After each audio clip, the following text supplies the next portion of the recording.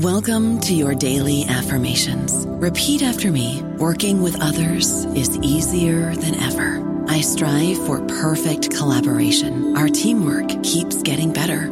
Yeah, affirmations are great, but Monday.com can really get you the teamwork you desire. Work together easily and share files, updates, data, and just about anything you want all in one platform. Affirm yes to start, or tap the banner to go to Monday.com. Swimsuit? Check. Sunscreen? Check. Phone charger? Check. Don't forget to pack the 5-Hour Energy. It fits great in a pocket or carry-on, and the alert feeling will help you arrive ready for anything. Now get 20% off when you use code 5HETRAVEL at 5hourenergy.com. Expires April 30th. One-time use only. Not valid with other discounts. Remember, visit 5hourenergy.com and use code 5HETRAVEL to save 20%. Hello, everybody. This is Marshall Poe. I'm the editor of the New Books Network, and I'd like to tell you that we have a new and improved website. It has 2 new features that we think you'll love. One of them is a vastly improved search engine, so that when you type in keywords, you'll get a bunch of episodes really quick. The other is the ability to create a listener account. And in that listener account, you can save episodes for later listening. So you can create a kind of listening list. We think these features are neat, and we think you'll enjoy them. Please visit the site today.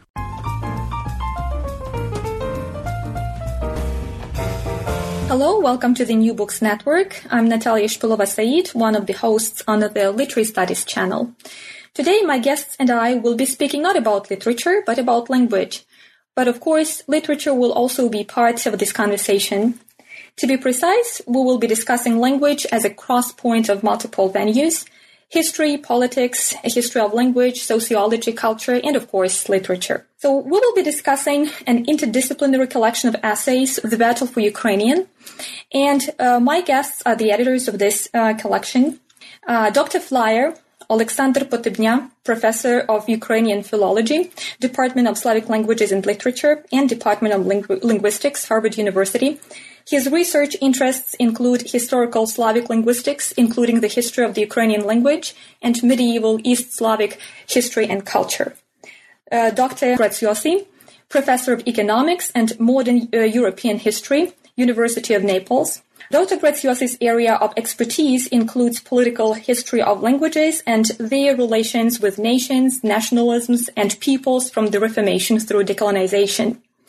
And Dr. Haida, Senior Advisor, Ukrainian Research Institute, Harvard University. His special interests include early modern Ukrainian history and culture and contemporary Ukrainian history and politics. Hello, thank you so much for coordinating your schedules and joining us today. Hello, thank you. So The Battle for Ukrainian just came out, and it was published by the Harvard Ukrainian Research Institute. Congratulations. Thank you. So the project itself was launched a few years ago, in 2014, when the Harvard Ukrainian Research Institute organized the conference States, Peoples, Languages, A Comparative History of Ukrainian, 1863-2013. This conference seems to have invited the discussion of language in the context of political history. It commemorated the 150th anniversary of the Valuev Circular. Moreover, the conference itself took place alongside some dramatic and tragic events in Ukraine. One of the outcomes of this conference is the publication of The Battle for Ukrainian. But what was the impetus for initiating a conversation that reveals language in general as part of geopolitical projects, socio-economic changes, cultural interactions, and nation and identity formation? What does the Ukrainian case communicate when these projects are considered? Well, as someone who actually is not one of the editors of the book, but one of the organizers of the conference, perhaps I will take the lead. And I will begin by just mentioning that anniversaries are, for us at the Ukrainian Institute, a very good occasion to examine certain issues and problems. That was the case with Holodomor on the 50th and 75th anniversary, 300th anniversary of the Battle of Poltava, and so forth. So it seemed only natural that as the 150th anniversary of the Valuev Circular was coming up, that we think about whether and how to look at the issues that that historical event presented. There were other projects for that out there, and they all seemed to be concentrating on the actual event of 1863.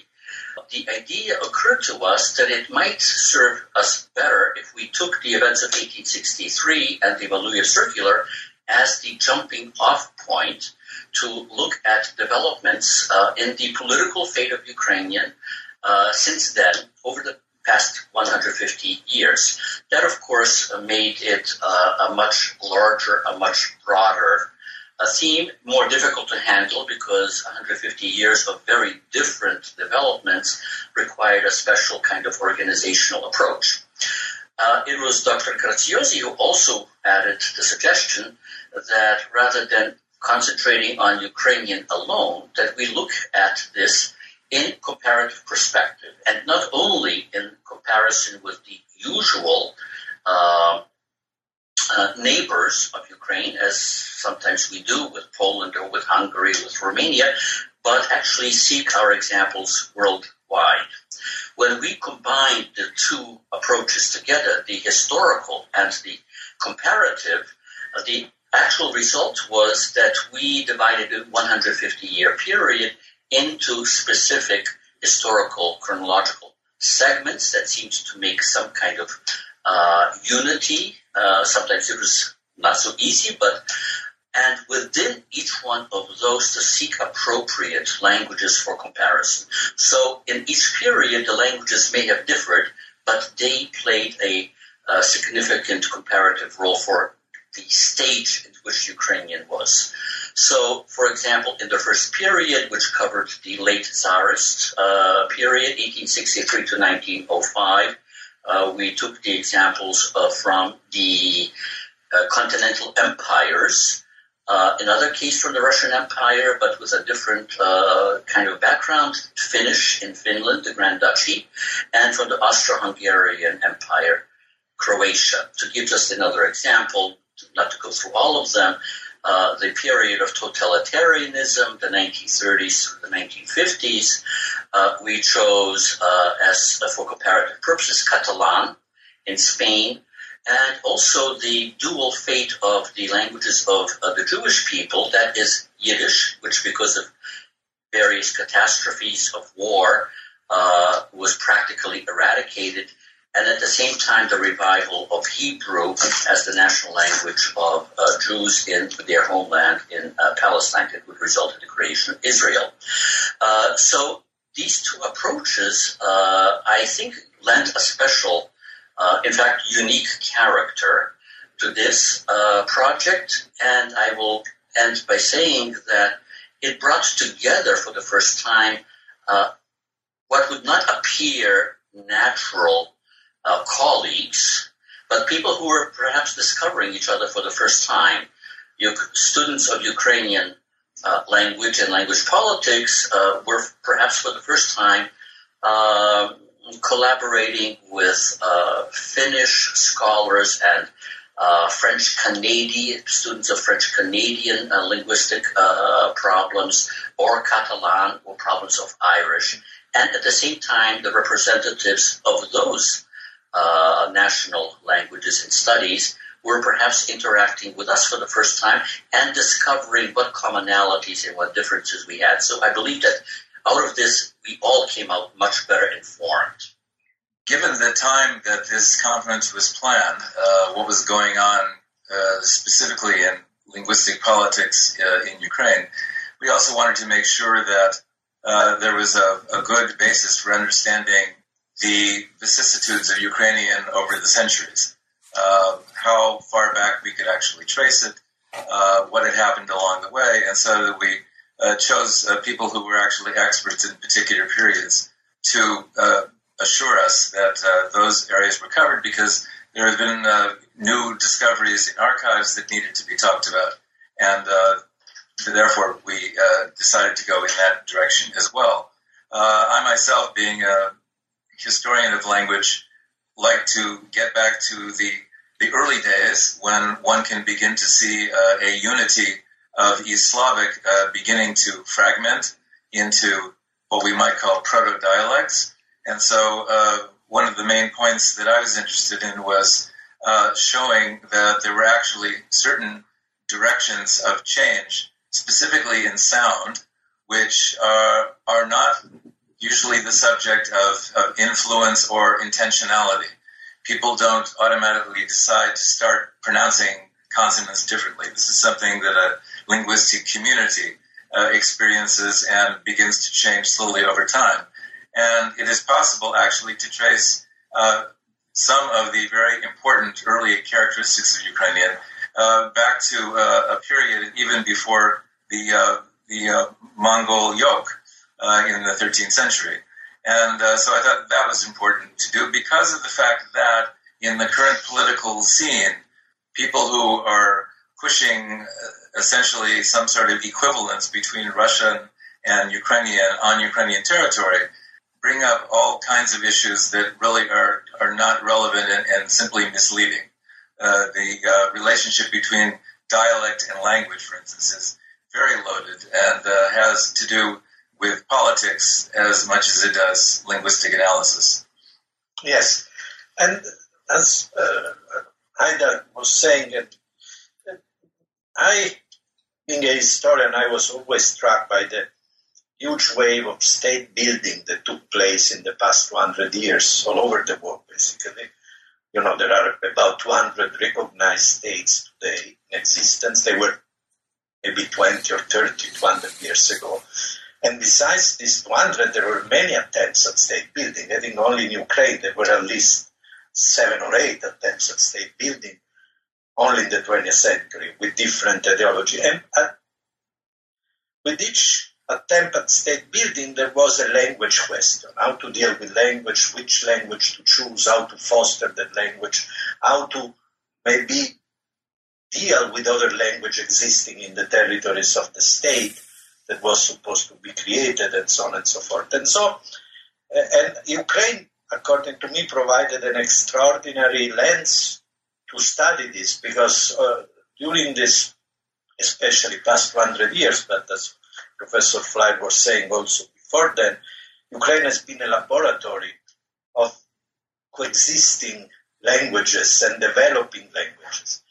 And so I thought that would be a very good idea to project a comparative this Ukrainian case on a comparative background, which would allow us also to look at the different tools, both spontaneous, as again he was saying, and instead conscious, that you can use in order to build a language, to standardize a language, to battle or repress a language.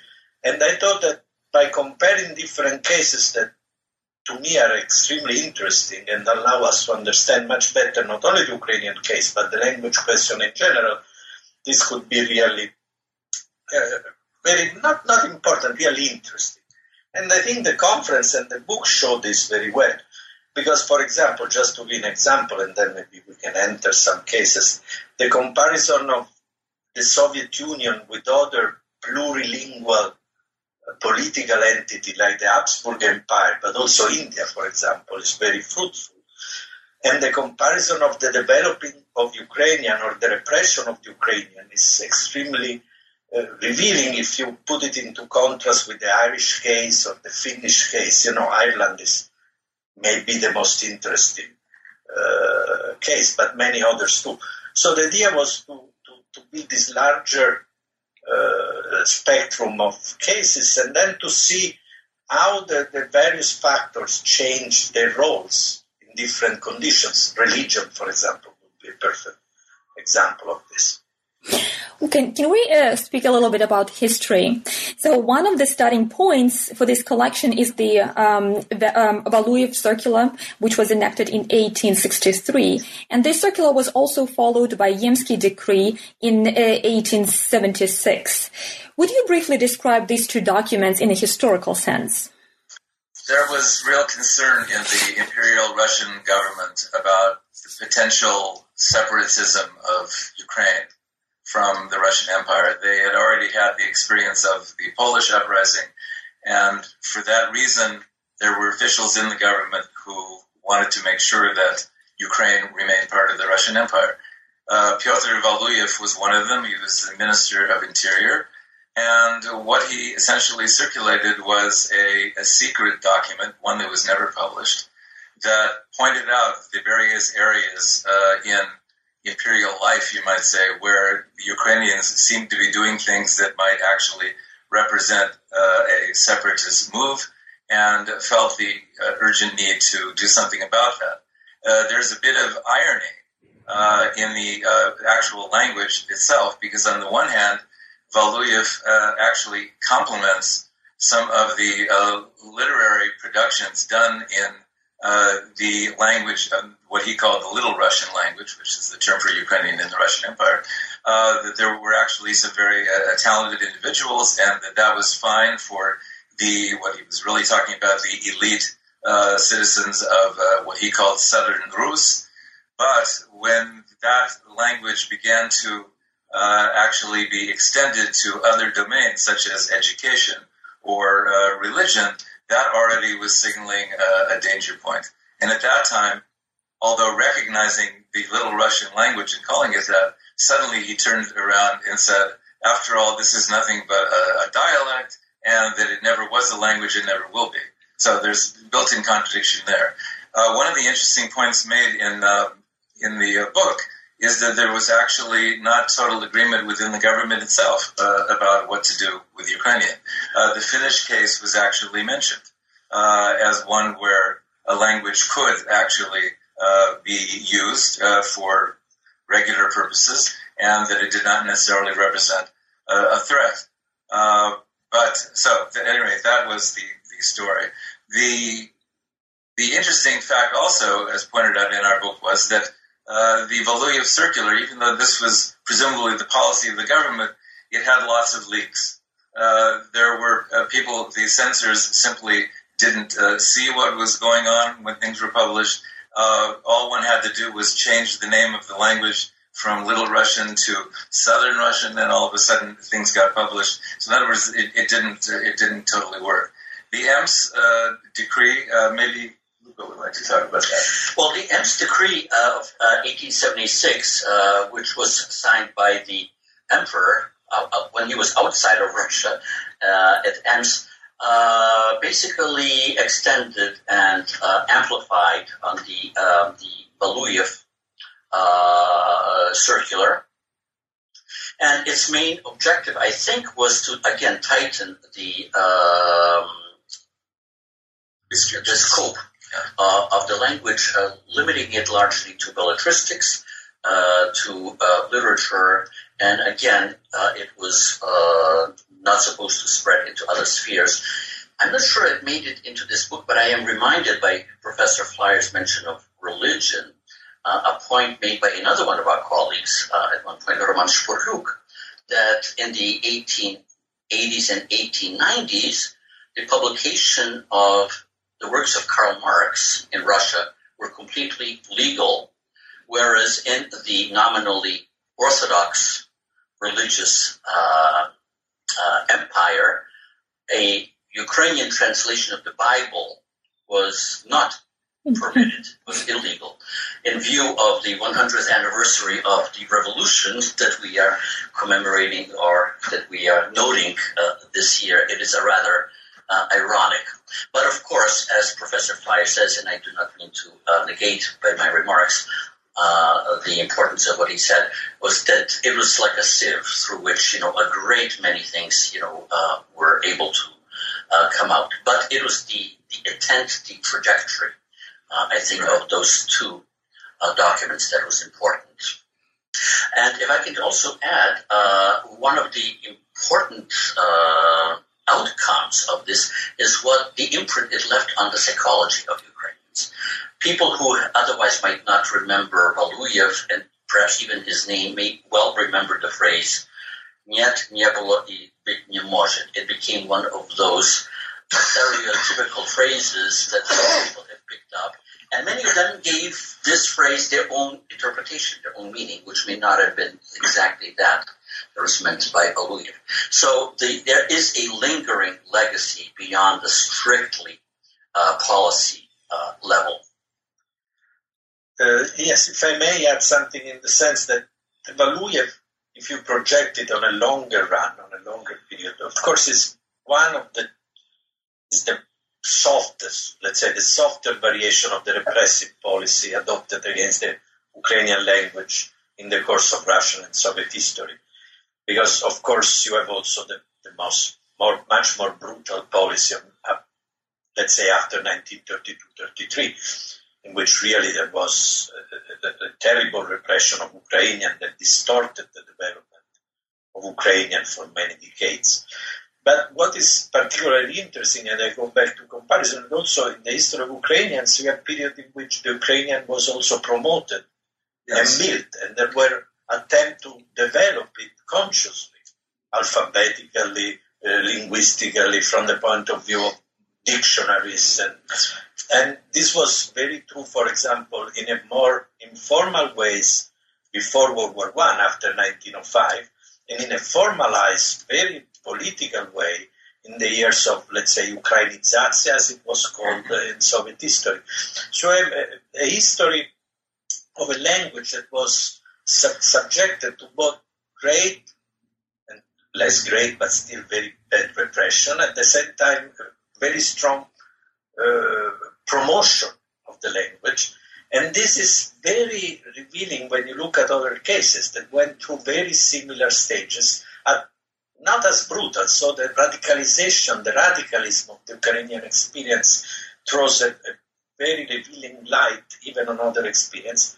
At the same time, for example, I go back, if you take Irish, which is, Ukrainian still lives quite well in Ukraine, and not only in Ukraine, Gaelic in Ireland, in spite of all the promotion that there was after the independence of Ireland, is still the national language of Ireland, but its knowledge, it's very limited in a way. So the Ukrainian case shows also the relative success of promotion and repression. They were speaking about the relative success of repression because it was a sieve and many things passed through and the Ukrainian could develop in spite of repression. At the same time, the limits of promotion, because it could be reversed. For example, in Stalin's Soviet Union, it was reversed brutally, or it could be ineffective. That is, it's not always true that if you promote consciously a language, you are successful in this. So there are limits to the political, let's say, guidance of a language. Yeah. If I could add to that, because the Irish case, I think, is instructive for Ukrainian in many ways. If we look at the political history of Ukrainian, in the historical setting, it is very often in connection with nation building. And in the case of many Ukrainians, especially those interested in ideology of nation building, there was a very close connection between the language and the nation, and the fear that the disappearance of a language means the disappearance of the nation. And the Irish case is very interesting also in showing that there can be a distinction made, that even as the use of the Irish language declined or actually almost disappeared from public use, the Irish nation and national identity existed. This is something that some Ukrainians are discovering today as they are rethinking the relationship of Russian-speaking Ukrainians in the eastern part of the country in light of the events since 2014. It is my feeling that many Ukrainian speakers, especially in Western Ukraine, prior to 2014, viewed Russian speakers with suspicion because they felt that the language was a kind of indication of political sympathies. And in light of the events and the fact that there are Russian speakers represented, maybe even overrepresented among the fighters in the East, that has been changing. And there has been a recognition that language, is not necessarily identified with national identity. So again, this comparative perspective, is very useful in consideration of such processes. Again, getting back to this theme of state support for a language, I think it's especially appropriate in the current situation, whereas you know about the recent education law, which is establishing that after the fourth year, all instruction must be in Ukrainian with certain exceptions made. Of course, given the situation that Ukrainian has inherited, with Russian having been there for so long, especially in urban areas, so that in essence the largest cities, including in Kiev, were more Russophone than Ukrainiophone, that it is, of course, extremely important for the government to do what it can within a European context, which is also important, to make sure that Ukrainian is supported. But on the other hand, it also takes support from the people who care about Ukrainian and want to make sure that it is preserved and thrives.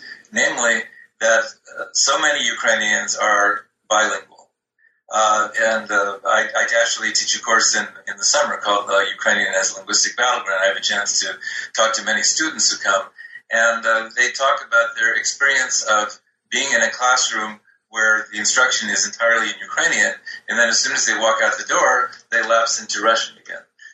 There needs to be a kind of effort on the part of speakers to make sure that Ukrainian remains outside, and that they keep on using it wherever they can. That's the way they make it stronger. And as children come up through the system and are educated, that process will become much more natural, and Ukrainian will be able to thrive as it should. Yeah, I think this last comment touches upon the issue of the co-balancing of state language, official language, and national language. Yes, I go back to what Dr. Haidar was saying. It is true that on average, language has been a flag of nationalism. This is a 19th century expression. I think it's from the Flanders, from Flemish. But this is not always the case. So the first thing that one has to remember, because another example could be Kazakhstan. In Kazakhstan, Russian is the standard language, but Kazakhs know the Yar very well. So on the one hand, the language, it's very important, can be a flag, and the state has to support it, as the Professor Fly was saying. On the other, I think there should be also freedom, because especially if you move in a bilingual context, bilingualism, I think, is the worst solution. Because when you are monolingual, of course, there are no problems, but you risk of becoming very parochial. I'm Italian, for example. In Italy, only Italian was spoken up until the new immigration wave.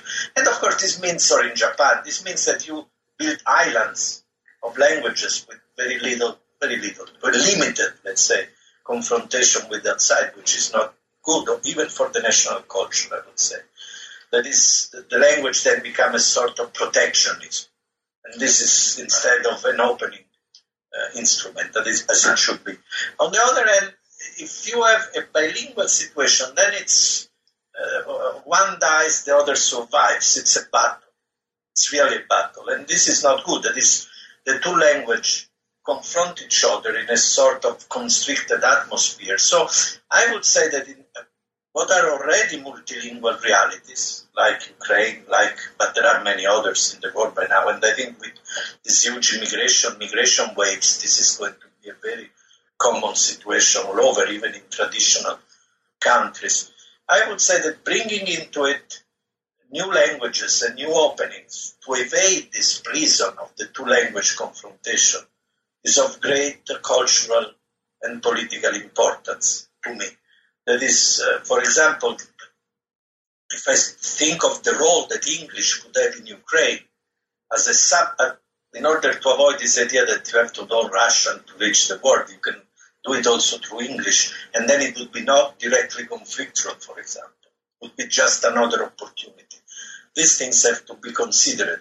But of course, given all the repression that there has been in Ukraine, and I would say that Ukraine is probably, I think with Catalan, but Catalan it lasted very shortly. But Ukraine is possibly the case in which the language was most radically repressed, at least in Europe, in the 20th century. So, of course, in Ukraine there is a very special situation, and the state, of course, is extremely worried about it, and rightly so. But once again, a thing that I think can be done by the state is encouraging, for instance, greater expression in Ukrainian on television, in the press, in literature, as you mentioned. And it seems to me that the way that Ukrainian can thrive is to create wonderful literature, wonderful television, great newspapers with interesting stories that will attract the attention of people who primarily speak Russian but also know Ukrainian. It's a way of making Ukrainian count for everyone. So you mentioned all these multiple influences that are somehow caused or conditioned by the language. Would you share your philosophy of language with us? Philosophy of language? Yes.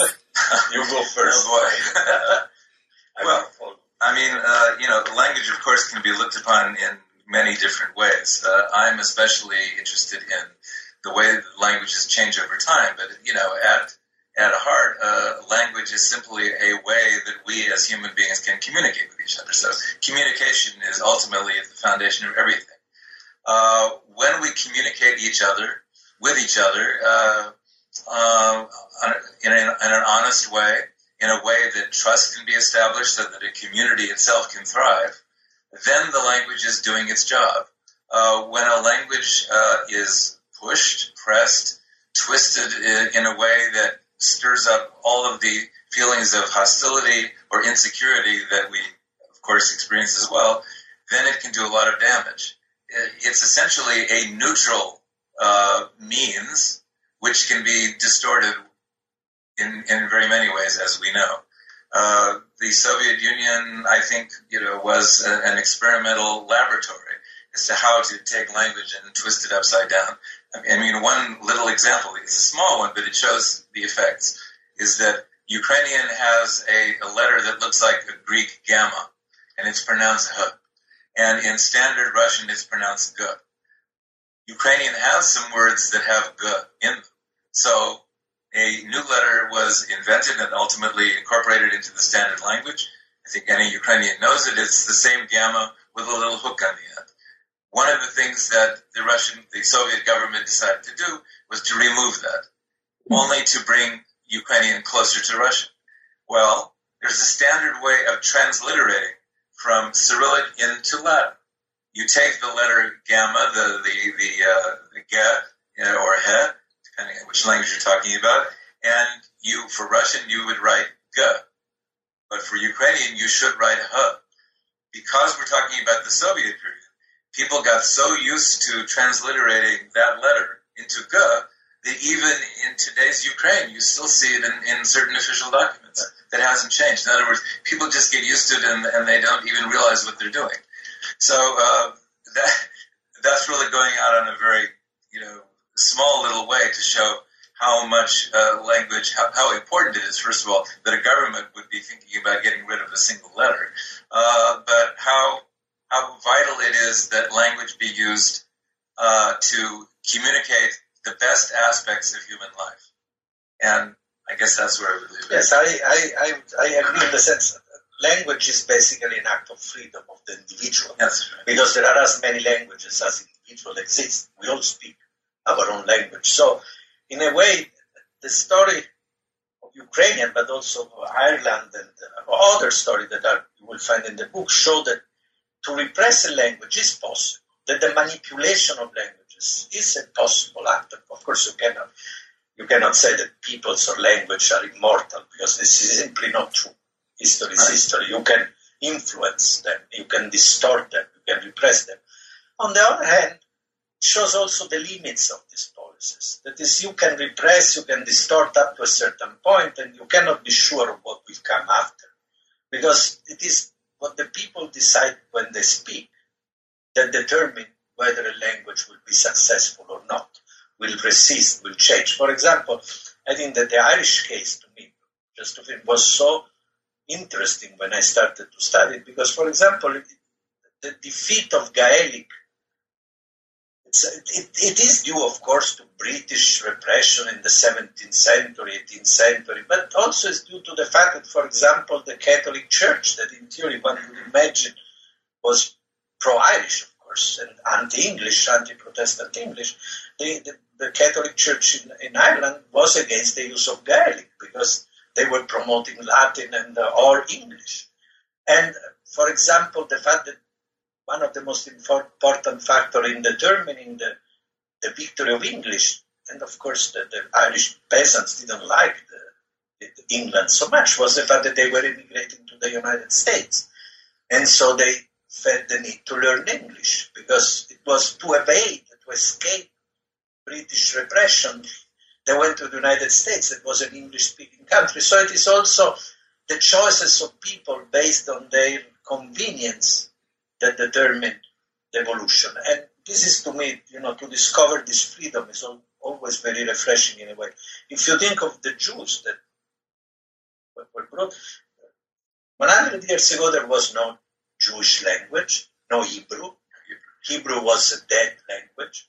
There was Yiddish, that by now is almost a dead language because of course, Nazi Holocaust and whatever, and also because of Hebrew, of course, because there was the church, or German. The Jews, the Jewish elite was speaking German, and the masses were speaking Yiddish, and now they're speaking Hebrew in 100 years. So things change so fast, and the state has a great power. The political elites, the literary elites have a power on language, but language also follows its own lines, and I think the more freedom there is, the better it is for this. But the invasion by Russia in 2014, I think, clearly made people, even those who were primarily Russophone, realize what a different country Ukraine is as opposed to Russia. And I think it really played up to their patriotism and their love of Ukraine, and I think it developed a lot of goodwill, and that's what I'd like to see used to actually think beyond quote-unquote ethnicity to Ukraine, to civic Ukrainianism, that everyone can appreciate and support. And I think that love of the Ukrainian language can come with it without denigrating the Russian language. It's possible. If I could add to that, and support what Professor Flyer just said, perhaps we should also bring in ethnic and linguistic minorities in Ukraine into the question, into this issue. And in one of my most recent trips to Ukraine, I had the opportunity to interact quite intimately with representatives of Crimean Tatars, especially the younger generation, who were, by the way, almost all fluent Ukrainian speakers, but at the same time their native language was Crimean Tatar. And they were identifying more and more with Ukraine and calling themselves Ukrainians without denying the fact that they were Crimean Tatars. And when I was inquiring, well, what makes you identify with Ukraine? He said, well, because in Ukraine, unlike in Crimea under Russia, we can be ourselves. In Ukraine, we can be Crimean Tatars. We can cultivate our language. We can promote our culture more than we can in Russia. And that makes us more patriotically Ukrainian, because this is the country that gives us this opportunity, this freedom. So, and that is developing the civic kind of identity that Professor Flyer just mentioned. Well, thank you so much. I love this idea about language as vital, fluid, and empowering. Well, I would like to thank all of you for our conversation today. And again, congratulations on your publication of the Battle for Ukrainian, which is a major contribution to the current issues involving the local and the global national and identity formation, language policies as tools for regulating not only cultural domains, but historical and political as well. Thank you so much. Thank you. Thank you.